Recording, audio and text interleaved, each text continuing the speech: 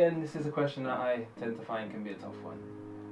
So I'm just going to come out straight out and ask it. If I have not heard the gospel, does that mean I'm going to go to hell? So this is a really important question. It's a big question with a lot of different angles to it that we could explore. But I think it's good to recognize that there's a lot of things that we can say for sure, and there's some things that we just don't know for sure, and it's not our business to know for sure. And I think we have to remember with this any question of salvation, a person's eternal destiny, that actually we don't know that, and it's not our place to know that. Only God can judge the human heart. And so even if we haven't been able to see a person respond to the gospel,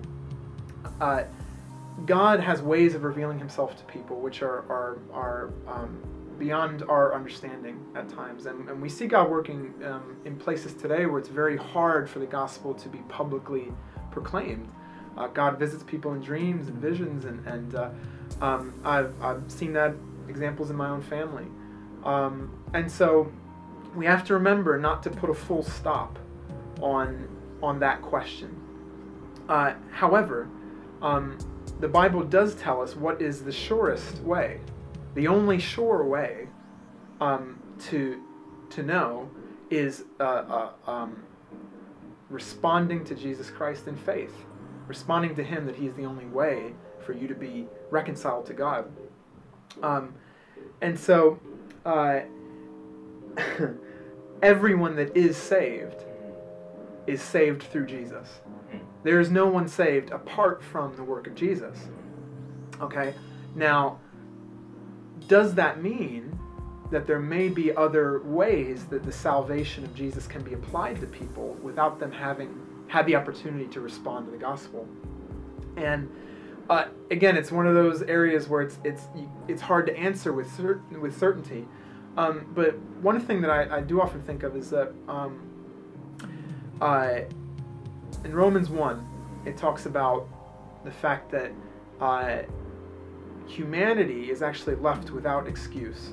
There's enough evidence just in the created order of the existence of God and what he's like, that he's holy and perfect and powerful. There's enough evidence out there that humanity, even without the actual message of the gospel, is actually left without excuse. That's how powerful the Bible considers that evidence to be.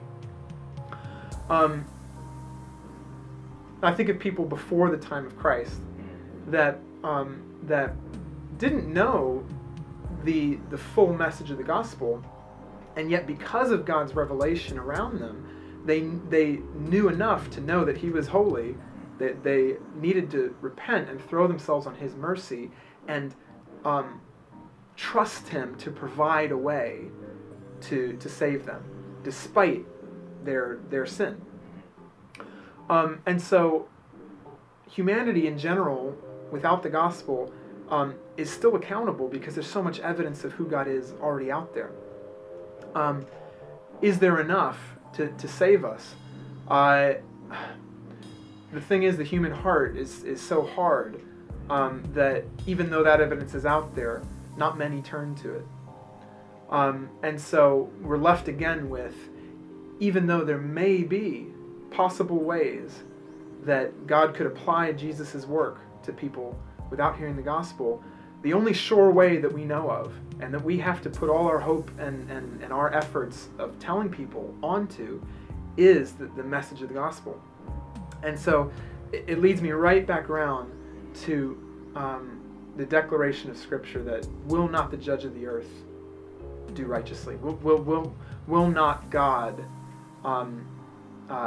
do what is right in the end? And I think that come judgment, no one will look at what God decides and say, that's not fair.